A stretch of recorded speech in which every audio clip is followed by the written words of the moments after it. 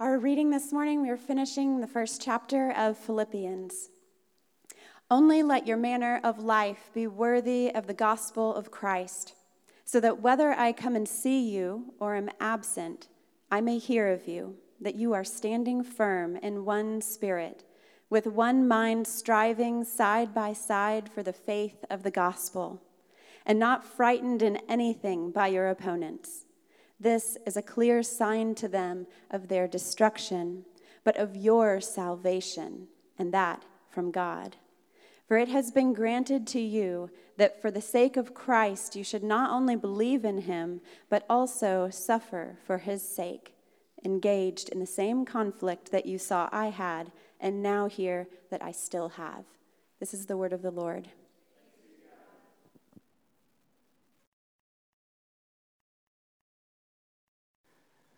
Well, good morning, City Church. Let's pray.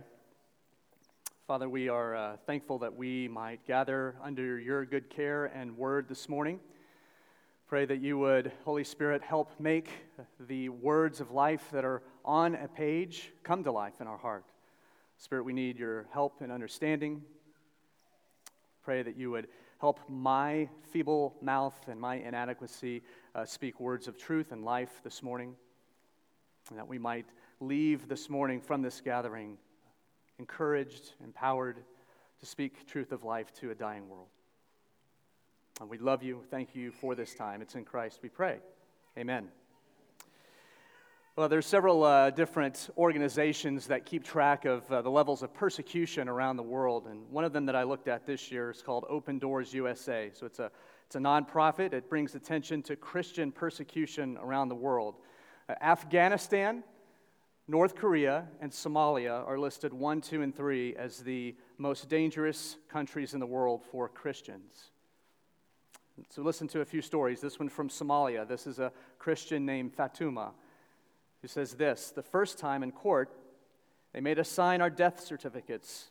They told us, you have to deny Jesus right now. And we said, no, we will not deny the Lord, but we will rather sign for our death. She was arrested along with her husband and never heard from again. There are an estimated 50 to 70,000 Christians in North Korea who are in prison right now. Often a whole family will share the same fate as one of its members captured, and that is torture and death. The North Korean government views Christians as the most dangerous political class of people. The persecution is violent and intense. Bae, a Christian living in North Korea, says this: from the other perspective of other people, our life of suffering must seem like a cursed life. However, this suffering is a blessing from our Father, who allowed it into our life because it is a shortcut to the Father. And hear the words of an Afghan Christian on being a believer in Afghanistan. He says, if you leave Islam, your punishment is death. The Taliban routinely do house searches at night. Now he's a refugee. He's made it to America, and he wants Americans to hear this: the love of Jesus is working in Afghanistan. Now, our passage this week that Kate just read reminds us that the church across all ages has never been immune from persecution and suffering. And so a life worthy of the gospel of Christ will be a life of suffering for the sake of Christ. So just to catch you up on where we've been, this is the third week of our Philippians study. I'm so glad that you are here. If you are new, as Chris said at the top, welcome. We're thankful to be opening the Word of God with you this morning. And we started the book off looking at meaningful friendship. We've actually wanted to look at the entire book of Philippians through this lens of meaning, because we all ask this question. In fact, I would argue that we ask this question, or we should ask this question, every single Sunday that we gather. What is the meaning of life? What makes for a meaningful life? Now, what we've argued from the very beginning in the book of Philippians is that what makes for a meaningful life is the gospel. The gospel brings us ultimate meaningfulness. In the first week, we looked at meaningful friendship. We We saw that Paul has tremendous friends here in the Philippians who are partnering with him for the spread of the gospel. Last week we looked at Paul's meaningful calling, the calling that God had put on his life. The gospel was flourishing even while Paul was in prison, and he wanted his friends to know that no matter what is happening in life or death, that his aim is to honor Christ and to serve them. So we've looked at friendship, we've looked at calling, and today we're going to look at meaningful suffering. Meaningful suffering. So Paul has rejoiced over his friends, he's told them the gospel is advancing, and now he's telling them, and you're going to suffer. You're going to suffer like I have for the sake of Christ. If you are taking notes this morning, here's the main idea. It's one sentence, but it has 4 parts, so we're going to walk through all 4 parts, but here it is. Meaningful suffering is a worthy gift from a worthy God for a worthy people engaged in a worthy war. It's a worthy gift from a worthy God for a worthy people engaged in a worthy war.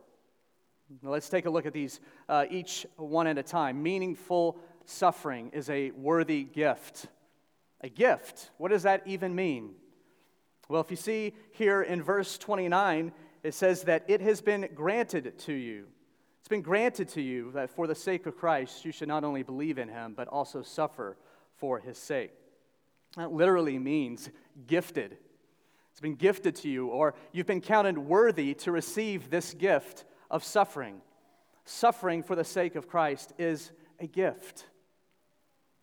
Now, amazingly, we receive suffering in the same manner as we receive faith and belief in God. You see that? That you're receiving not only the suffering, but you're also, just as you did receive that suffering, receiving faith. And we're pretty good with receiving faith. The concept of receiving faith, we gladly accept that this is a gift from God, that we have new hearts now that are able to worship him.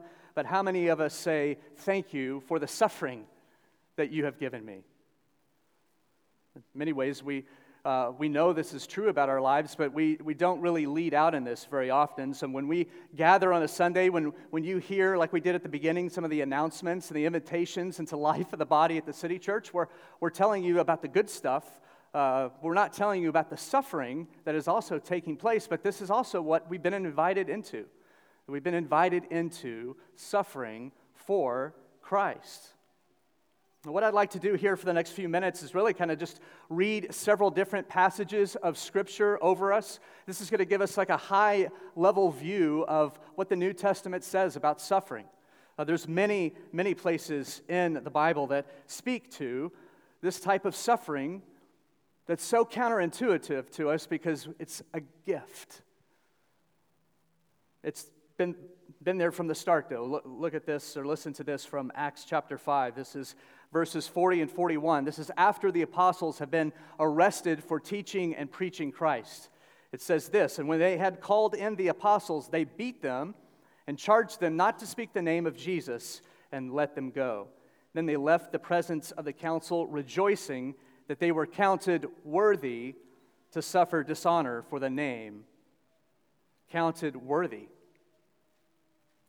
Paul's friend Peter, the Apostle Peter, he has much to say about Christians suffering in his letter to the Christians all throughout Asia Minor. Here's what 1 Peter 2, verses 19 through 21 say.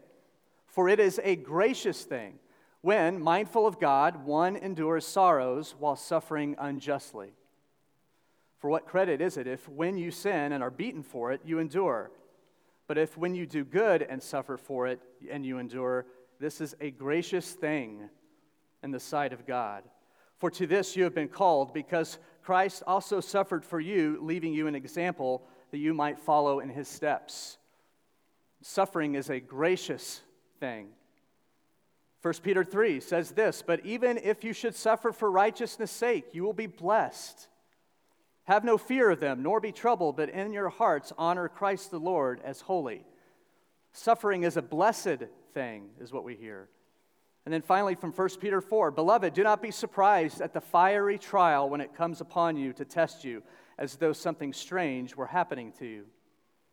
but rejoice insofar as you share Christ's sufferings, that you also may rejoice and be glad when his glory is revealed.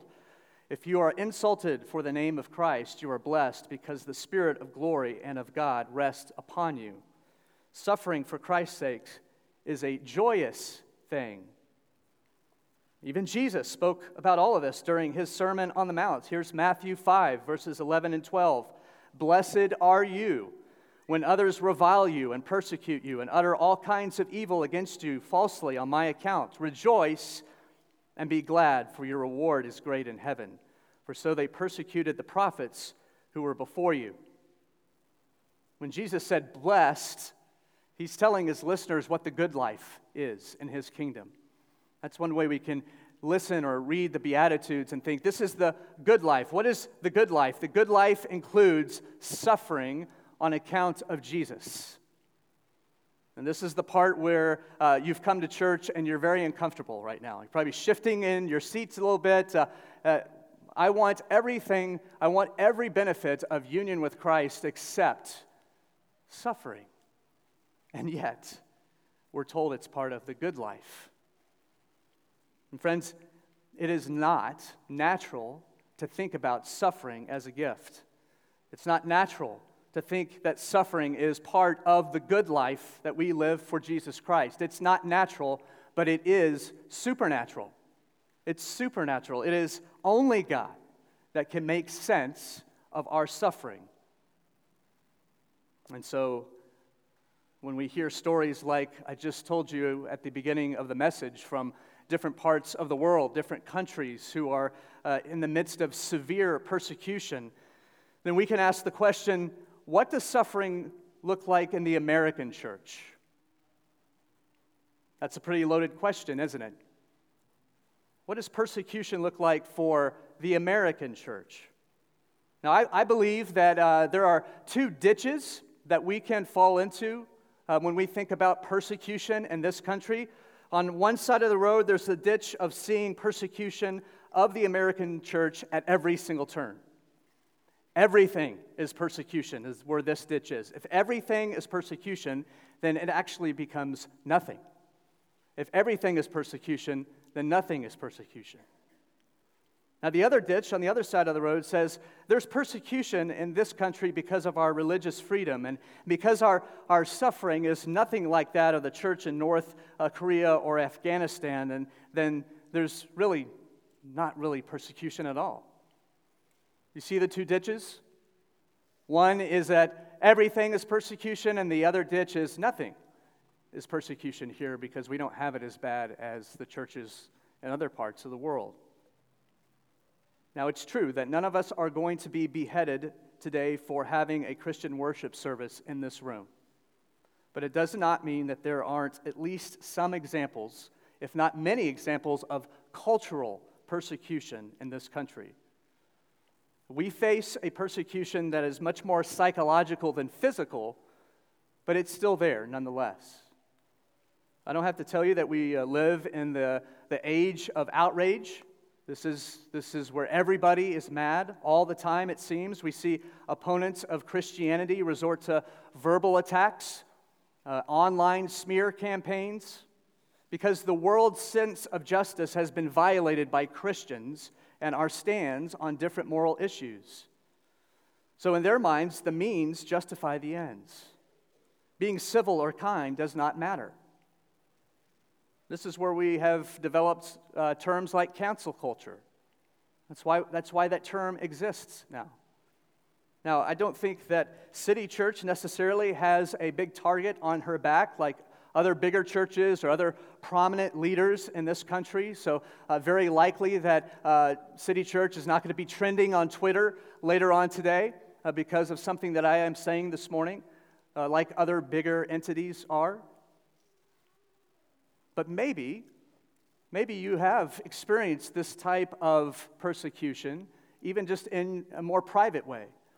Maybe even within your own family or at your place of work or at your school, where walking in obedience to God may bring condemnation from others. It might be that you don't use filthy language and so you're teased about it. It might be being passed over for a promotion because of a pro-life Facebook post.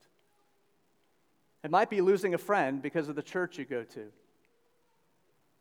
A manner of life worthy of the gospel brings suffering. Now, we should be very thoughtful and careful when we compare this type of suffering to the suffering faced in the church in North Korea or China. I don't want to be uncareful about that. Compared to what our brothers and sisters around the world in some pockets of this world are facing, I want to be careful about the way that we talk about our suffering and persecution. But there is some type of persecution going on in our churches here today. And there may indeed be a day coming where there's going to be even more cultural and political, maybe even financial consequences to the faithful evangelical church in America. Nobody wants that.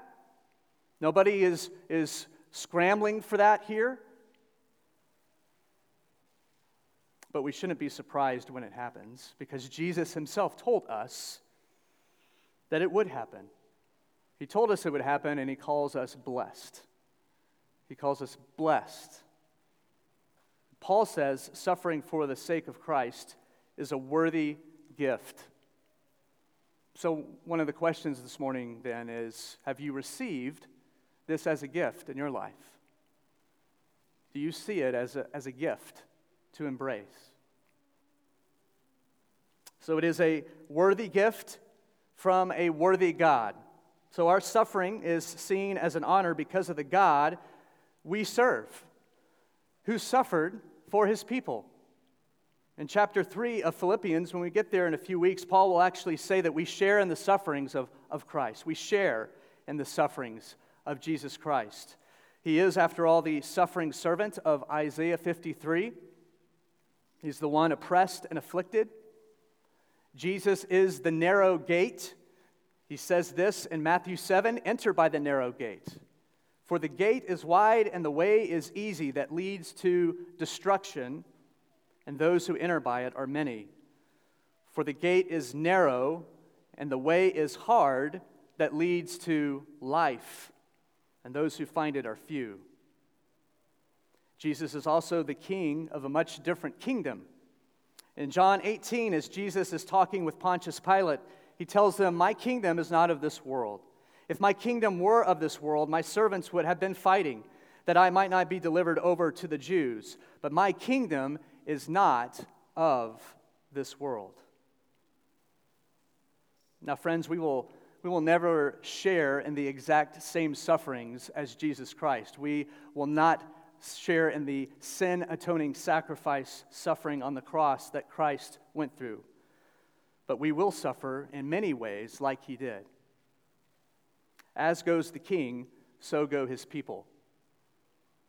As goes our King Jesus out ahead of us in suffering, so go us. So go his people.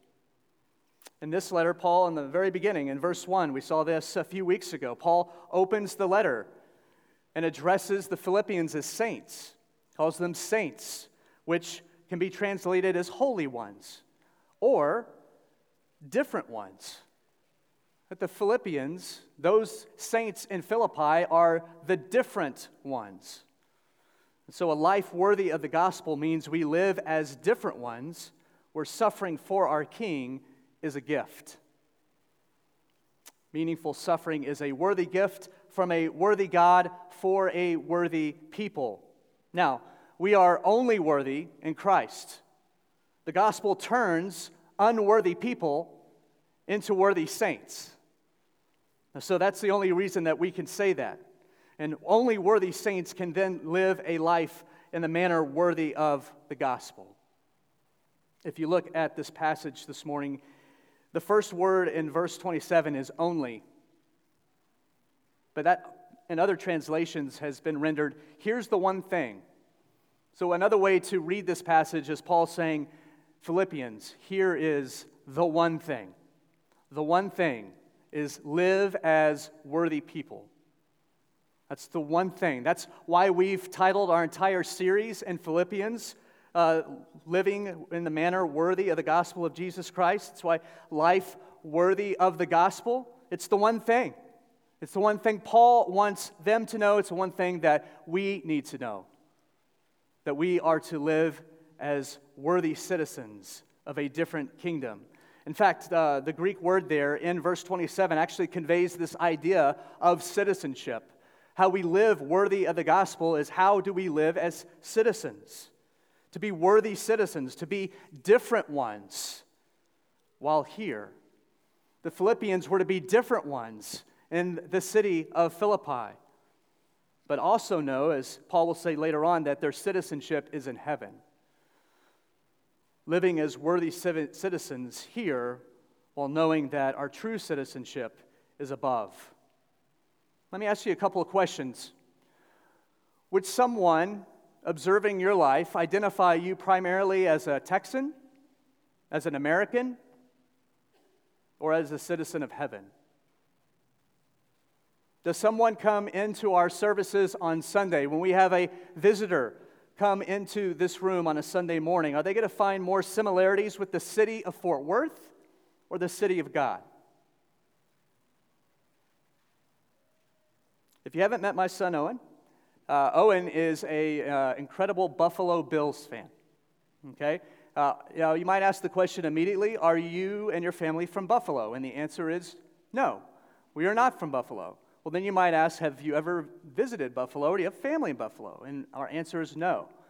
We've never been to Buffalo, never want to really go to Buffalo, if I'm honest. If I have anything to do with it, we don't want to go to Buffalo. But this time of year, my son Owen, in fact, later today, he will be decked out in Buffalo Bills garb because he loves the Buffalo Bills. And so when you look at Owen, he is going to look like he's more of a citizen of Buffalo than Fort Worth. He's going to be in Dallas Cowboys country here in the Metroplex, but his heart, his affections are in Buffalo. A gospel-first church can be gathering anywhere on the face of the earth, and yet their life, their heart, their very being is found in heaven. Are we living like that? Are we living like that, friends? Meaningful suffering is a worthy gift from a worthy God for a worthy people who are engaged in a worthy war. I want to camp out in this idea for the rest of our time together this morning. We're engaged in a worthy war. I say war because Paul uses a few military phrases in this passage. You first of all see that in verse 30, he says that they are engaged in the same conflict that you saw that I had and now here that I still have. So there is a conflict, but he also uses phrases like standing firm and striving side by side. These are military terms. So the Philippians would have recognized the context that we're talking about a war. He also says that he does not want them to be frightened of their opponents. That word actually, frightened, was used frequently in Greek literature to describe a stampede of startled horses. So Paul is basically saying, do not charge off like a spooked horse whenever you see your opponents. No, you are to stand firm and contend with your opponents. You should stand firm side by side together. And when you do this, it is a clear sign of their destruction. It's a clear sign of their destruction, but of your salvation. You see that in verse 28? In fact, the same word used here for salvation was the word rendered deliverance back in verse 19. We looked at that last week. So what Paul is saying is that there is an eternal deliverance. There's an eternal deliverance from the citizens of the world to citizens of heaven, and there is an eternal destruction for the opponents. And why is this a sign of these things? He says this is a sign of their sure destruction. Friends, those who are opposed to Christianity have no category for suffering as a gift. Our enemies do not understand when we are standing and saying suffering for Christ is a gift. Embracing suffering is literally foreign to our enemies. But weakness is strength in God's kingdom. Weakness is strength. This is the essence, basically, of what we just heard Jesus tell Pontius Pilate and John. Weakness is strength. This is a different kingdom. Now, it's certainly true that those who remain opponents of God's people, who align themselves with Satan and his strategies, will be destroyed.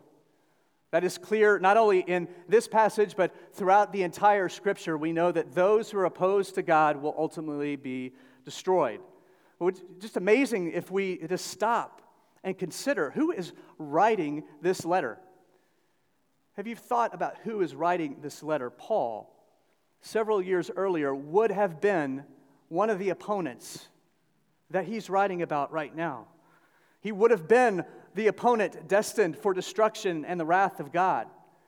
And friends, this is a reminder that the gospel is for all people, that the gospel is good news for all people. The same man who ravaged early Christians, who persecuted and participated in murders of the saints, has had his life turned upside down by the gospel of Jesus Christ, and now is the one writing to his friends, his deep friends.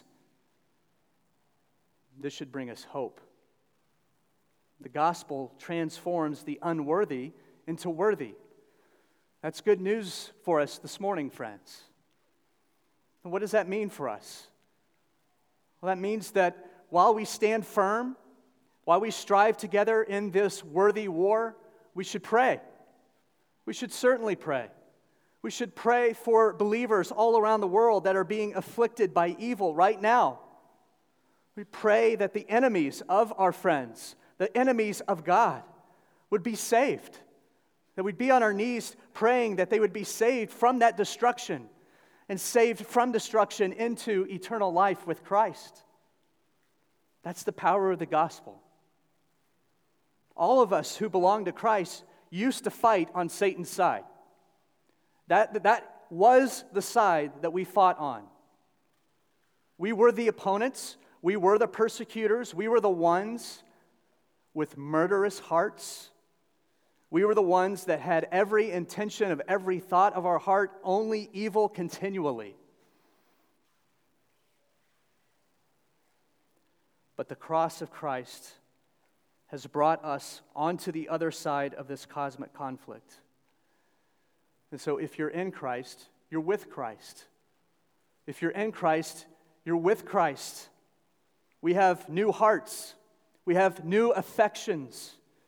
We have a new identity. And it's only by grace alone, through faith alone, by Christ alone.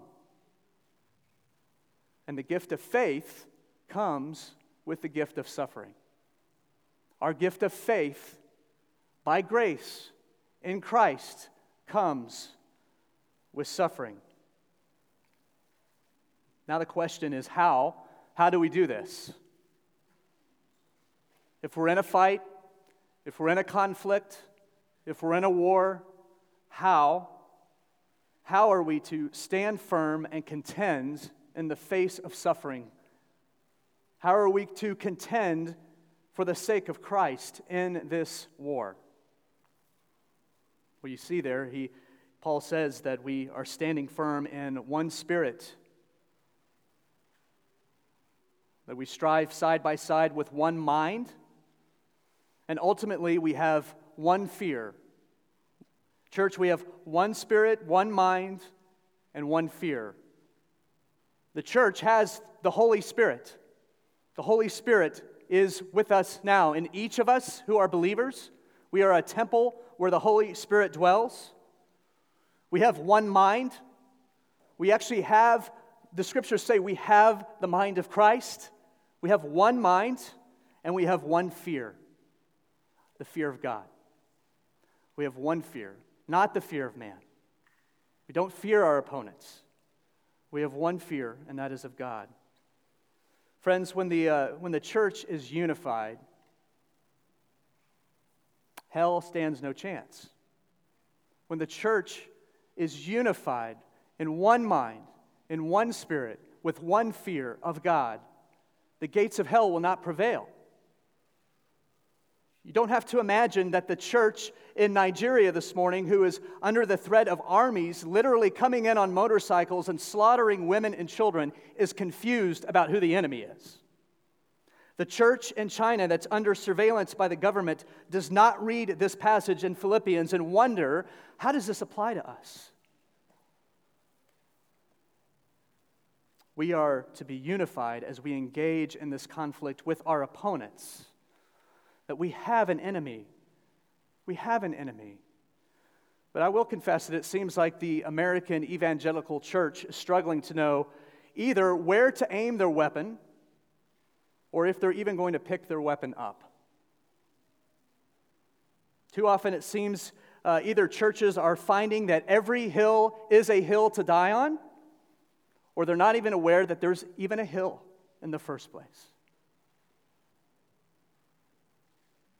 It's interesting to consider exactly when Paul wrote this letter to the Philippians. If you look at the course of church history, this is early in the first century in Rome. So this letter would have been written just before Emperor Nero. And if you know anything about Nero, he was not a good guy. He eventually would end up, just a few years later after this letter is written, widespread tormenting, persecuting, and killing Christians. But at this exact time, when Paul is writing to the Philippians, there actually would have been very few Roman officials who were bloodthirsty or who would necessarily wanted to kill Christians, but they would have been persecuted because the Romans did not like them. They hated that the Christians in Philippi had a distinct lifestyle.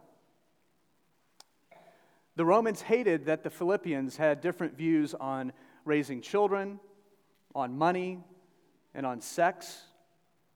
They didn't understand why Christians couldn't just add the worship of the emperor as part of their service. So in many ways, the Romans were like, we're fine with you worshiping God as long as you just also add to that the worship of Caesar. It was in the face of this softer form of persecution that the unity of the church was only strengthened when they had to eventually face the harder persecution of torture and death that was to come. Things may not have been extremely bad at this time, but it was only a few years later where people were literally being burned alive for Christ. The family, whether or not there will be widespread imprisonment or torturing or killing of Christians in America, I do believe that there is need more than ever for us to be of one spirit, of one mind, and have one fear. This is the time. Now listen, I'm not talking this morning about the fact that we don't need to have really good, robust, healthy conversation about issues in the church. I'm not saying that we deny that there are second and third order issues in God's church that we don't need to have robust conversations about. But what I am saying is that we should definitely hold fast to the one faith of the gospel. That is of first importance. And we have to do that no matter what our worldly opponents might say or do. This worthy war is against the powers and principalities of the world. And so while we grow more and more in love with knowledge and all discernment, as Paul says earlier in chapter 1, we must be united. This week, Ligonier Ministries and Lifeway Research released their report. They call it, every 2 years, the State of Theology in America. And so they released the report this week. I don't know if you had a chance to come across this as you were looking at social media this week. They do this every other year, and I want to read a few of the results from this year's survey. So here's one. Here's the statement. God accepts the worship of all religions, including Christianity, Judaism, and Islam. Among U.S. evangelicals, among those who identify as being Christians, 56% say they agree. That's up from 44% 2 years ago. Here's another. Jesus was a great teacher, but he was not God. 43% of U.S. evangelicals agree. 43%. Here's another one. The Bible, like all sacred writings, contains helpful accounts of ancient myths, but it is not literally true. 26 of evangelicals in this country agree, but that's up from 15% in 2020. The foundations of our faith are withering away before our eyes. Now, this is the soft persecution of there are no other ultimate religious truths. This is what our world is telling us. This is the context in this country at this time. The war that we're fighting against the belief that there are many paths up the mountains beside Christianity to find God. That's what we're up against. So friends, let us contend and persevere together in unity. But we do this on our knees in prayer. Let us do this on the ground, pleading for friends and neighbors to come to a saving faith in Jesus Christ. We do this by teaching and preaching the true and only gospel. We do it with all love and in all truth. This is why we gather this morning. This is why every Sunday you will sit here and hear the Word of God and its truth. This is why, as Chris was saying earlier in our discipleship groups, that we read the Word, we pray the Word, we encourage one another. This is why we do it. We don't fight with the same weapons that our opponents do. Do you remember that we are the different ones? We are the saints, the ones set apart, the different ones. And so, we keep our conduct honorable. We do not revile in return. We stand firm with gentleness and respect, and we strive in humility as our Savior did on earth. Now, here's the best news. You ready for that? The best news is that this war has already been won. The war is won. And it was won because of the suffering of Christ before us. Jesus, perfectly unified with Father and Spirit, stood firm in obedience to God. He strove side by side with Father and Spirit with a pure heart all the way to the cross. There, on the cross, what appeared to be a defeat and weakness was victory over evil. Paul says it this way in the book of Colossians. He said, on the cross, he disarmed the rulers and authorities and put them to open shame by triumphing over them in him. The rulers and authorities of this world have been put to open shame by the cross. They've been sent to destruction by the cross.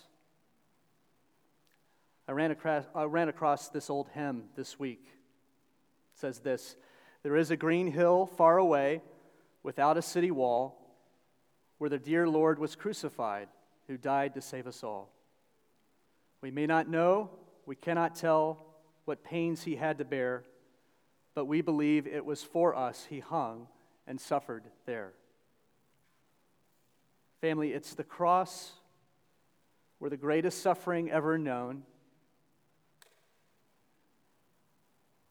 where our Savior hung and bled and died. That's the place where our suffering now finds its meaning. So, let us receive the worthy gift of suffering for his sake until he comes again. Let's pray. And Father, that is our prayer this morning, that you would be with us in our suffering, and that we know that the hope of Jesus Christ and your salvation for us, that we will not suffer forever. We know that you are coming again. In the meantime, Father, we pray and plead and ask that you will help us as poor and needy and inadequate and tempted on either side to stand firm, pray that you would help us as a church to strive together with one spirit and one mind and a fear of only you as we see the opponents around us. I pray that we would keep in mind the one faith, the one true gospel, and that you have given us the very means to suffer well. That you have given us the means to fight this war on your behalf, the war that you won for us. And thank you for the gift of suffering for your sake. I pray that where we are struggling in our hearts to even say that and mean it, that you would, Spirit, reassure us of who we are in you.